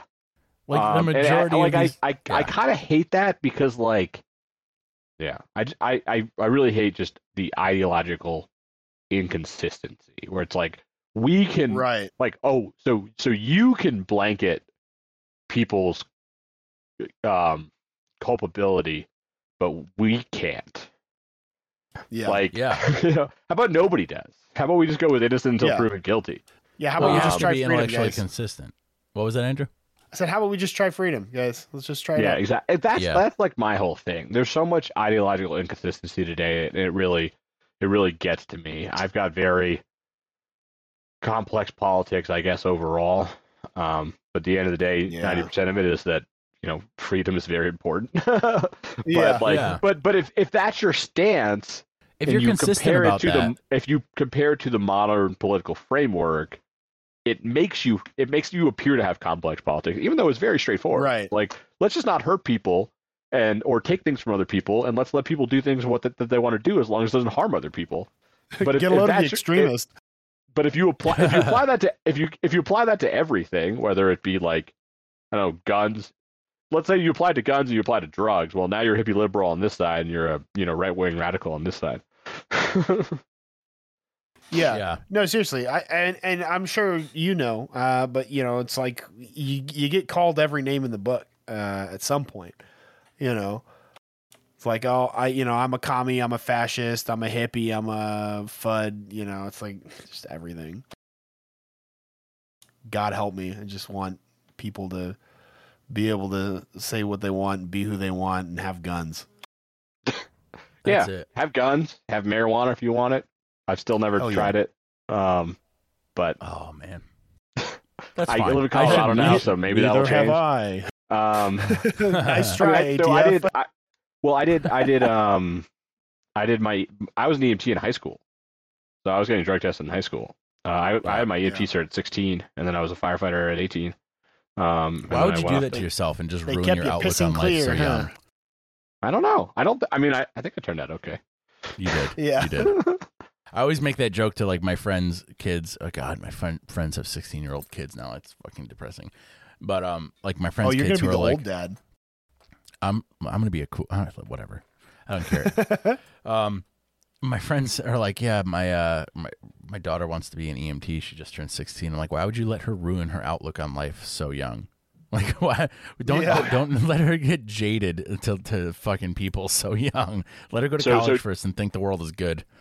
Jordan is in the state I grew up in, which is one of the only states that allows you to be an EMT at 16. Really? I didn't know that. That's cool. Way to go. I don't know if I can say that. Doesn't really narrow it down. There's still 50 of them. People know I live in Connecticut. Yeah. We said it before. The RPO box is in Connecticut. Yeah. So. Okay, that makes sense. Oh, that's pretty cool of Connecticut to do that. That's pretty nice. Yeah, and I'm just joking about that. Like, if you want to be an EMT, be an EMT. It's just it's. But it will hurt you. It will change you. I will say it will definitely. There's if you follow like EMT meme pages or like firefighter meme pages, it's all about like living off of tobacco products and Monster and like you have childhood trauma. Same. That's why we're here. Like that's pretty much the line. But what about LARP? My town had a all volunteer, basically child run EMS organization. I think you told us this. Yeah, like it was there were all high school kids.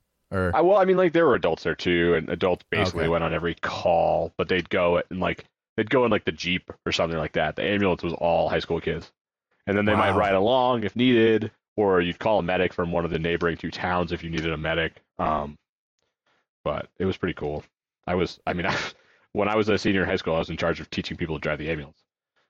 Wow. That's I mean, you seem I imagine high school kids being EMTs, and I think of like that's definitely the age where I feel like if you were a high school EMT, you would go to school wearing your EMT shirt to show everybody. I think a lot of people kind of brushed it because if you were on duty during the school day, so it used to be there was really lax uniform code when I started there, and you just had to have like the EMT shirt on. While I was there, we standardized that we had to wear like Navy pants while you were on duty too. And there were a lot of girls who they had to go to high school when they're on duty, and they're like, I'm stuck wearing Navy pants today because I'm on duty. And then you run to the ambulance, and you throw on your shirt, but some people griped about that. No one went out of their way to wear their EMT shirt in class, but you had a radio on your belt or a pager so you could get the call. In school, and you were allowed to leave? Yeah. Interesting. So during the school week, there were adults who were first response. So we had 3 ambulances. So the first one on call, and the next one, and the next one. And only whoever was next on call had to be at headquarters essentially. But we'd park the ambulance at school if you were on duty. And then most of them were women, so they were colloquially called as the day ladies would respond to the first call, and if there was a second call while they were out on a call, then you would respond from high school. Interesting. Well, that's kind of neat.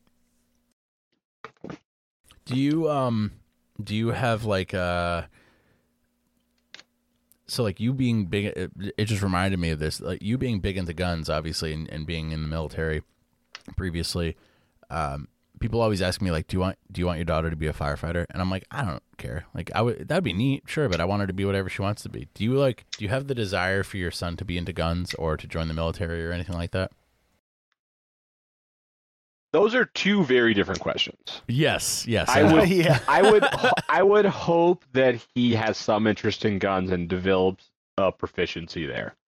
Like, man, I wish I learned about competitive shooting when I was like in high school. And could same. do that, right? Yeah. I wish I had an interest in powerlifting when I was in high school instead of like I didn't get interested in powerlifting until I was out of the army. But joining the military is a very different question. The way I always answer that is if he tells me he wants to join the military, I will tell him absolutely every reason why it is a terrible idea.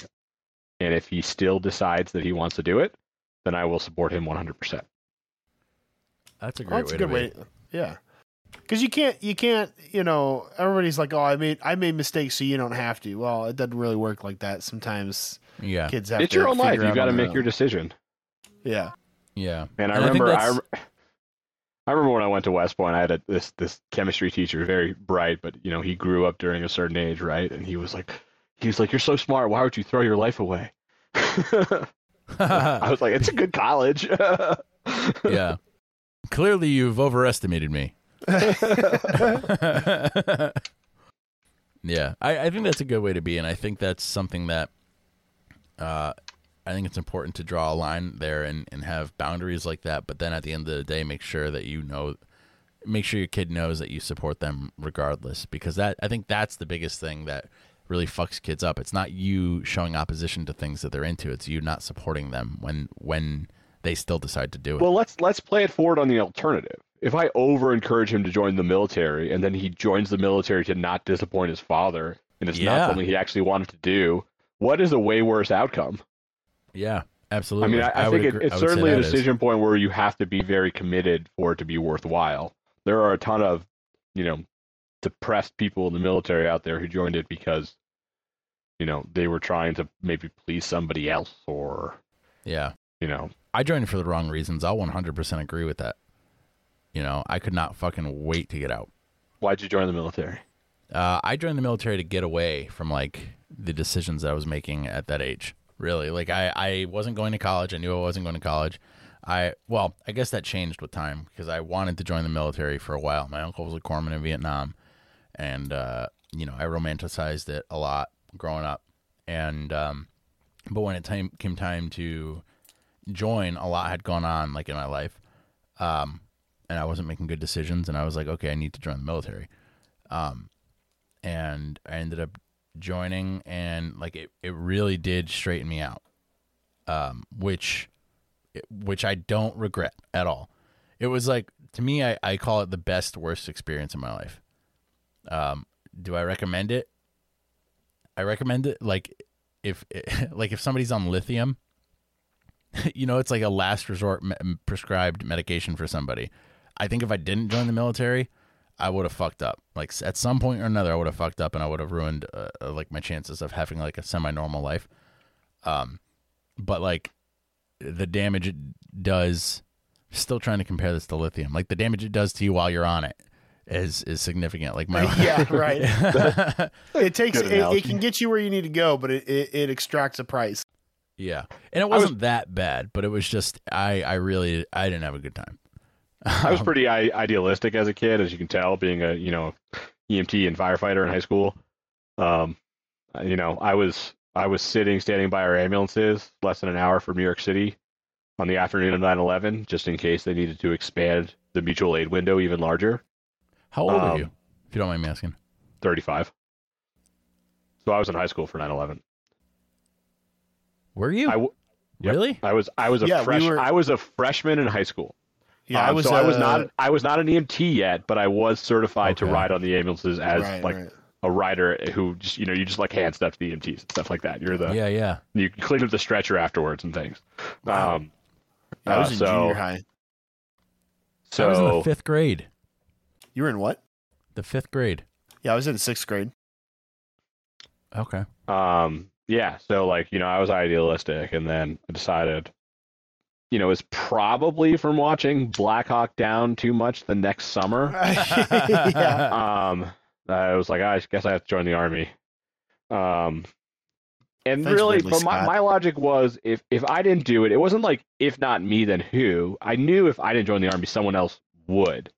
and I was going to go get a commission me an officer. But my thought process was, I think I'm better than that next guy who would do it if I don't. Oh, And therefore, I am obligated to do this so that the soldiers I lead will have a slightly better leader than they otherwise would. Yeah, I can see that. I don't know if that's true, but that was my thought process at the time. Yeah, I mean, it's a noble, it's a good motivation. It's not like, you know, you think you're going to get arrested or something, and that's why you joined. And I think that has a lot to do with probably you enjoying it. You joined for the right reasons, and people probably also saw that in you and respected you as a result of that. I'm sure you said something really nice, but you cut out for the whole beginning of that, and I didn't hear it.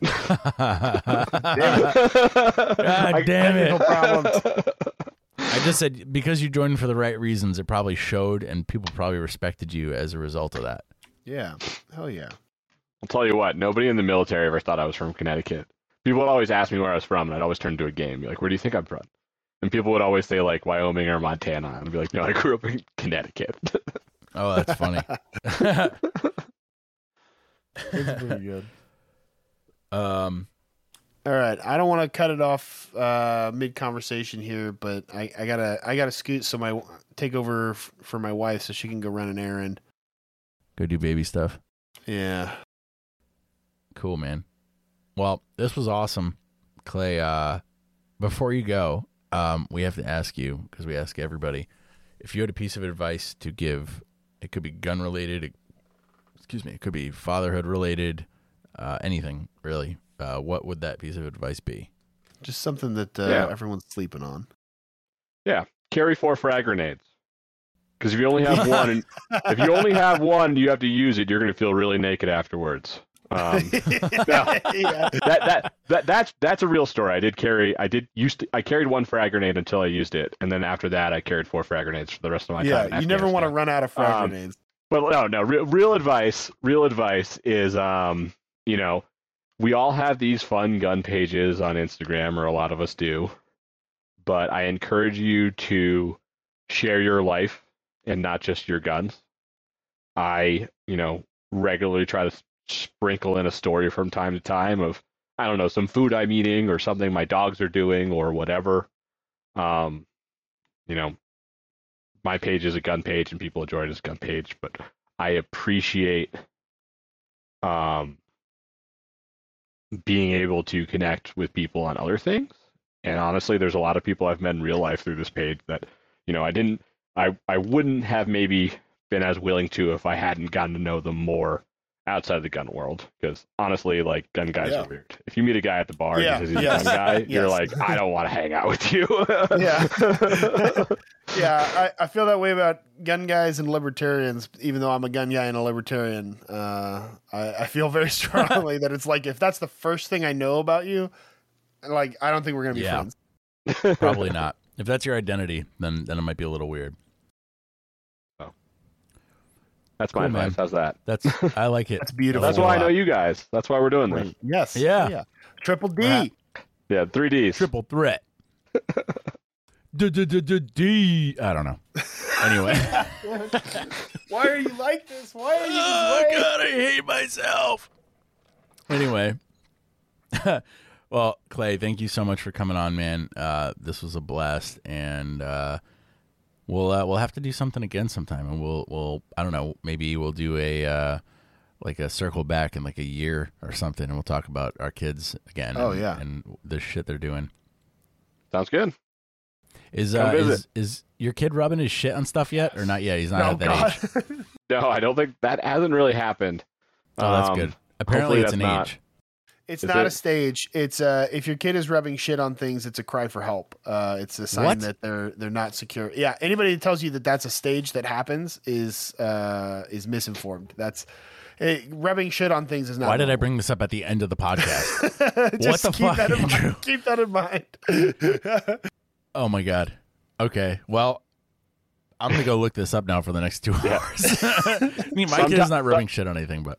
Sometimes it's triggered by the shape of their father's mustache. That's true. I think I read We all that. have mustaches. Awesome. Well, yeah. Clay, on that Just note, keep it tight, keep it trimmed. You should be fine. yeah. Learn to swim. Oh God, I can't believe we didn't talk about that at all. No, we don't have to talk about that. Just just a friendly reminder for whoever might need that advice out here. She's almost 6 months. That... We're gonna enroll her in swim lessons. Cool. You guys can be the idea. same skill level. Shut the fuck up. Fucking got him. Yeah, I'm actually going to be in the class with her. All right, Dad, now we're going to tread water while the baby floats. We're going to what? Oh, he left. He just Irish goodbye us. He's like, that's awesome. Okay, well, All right, good night, everyone.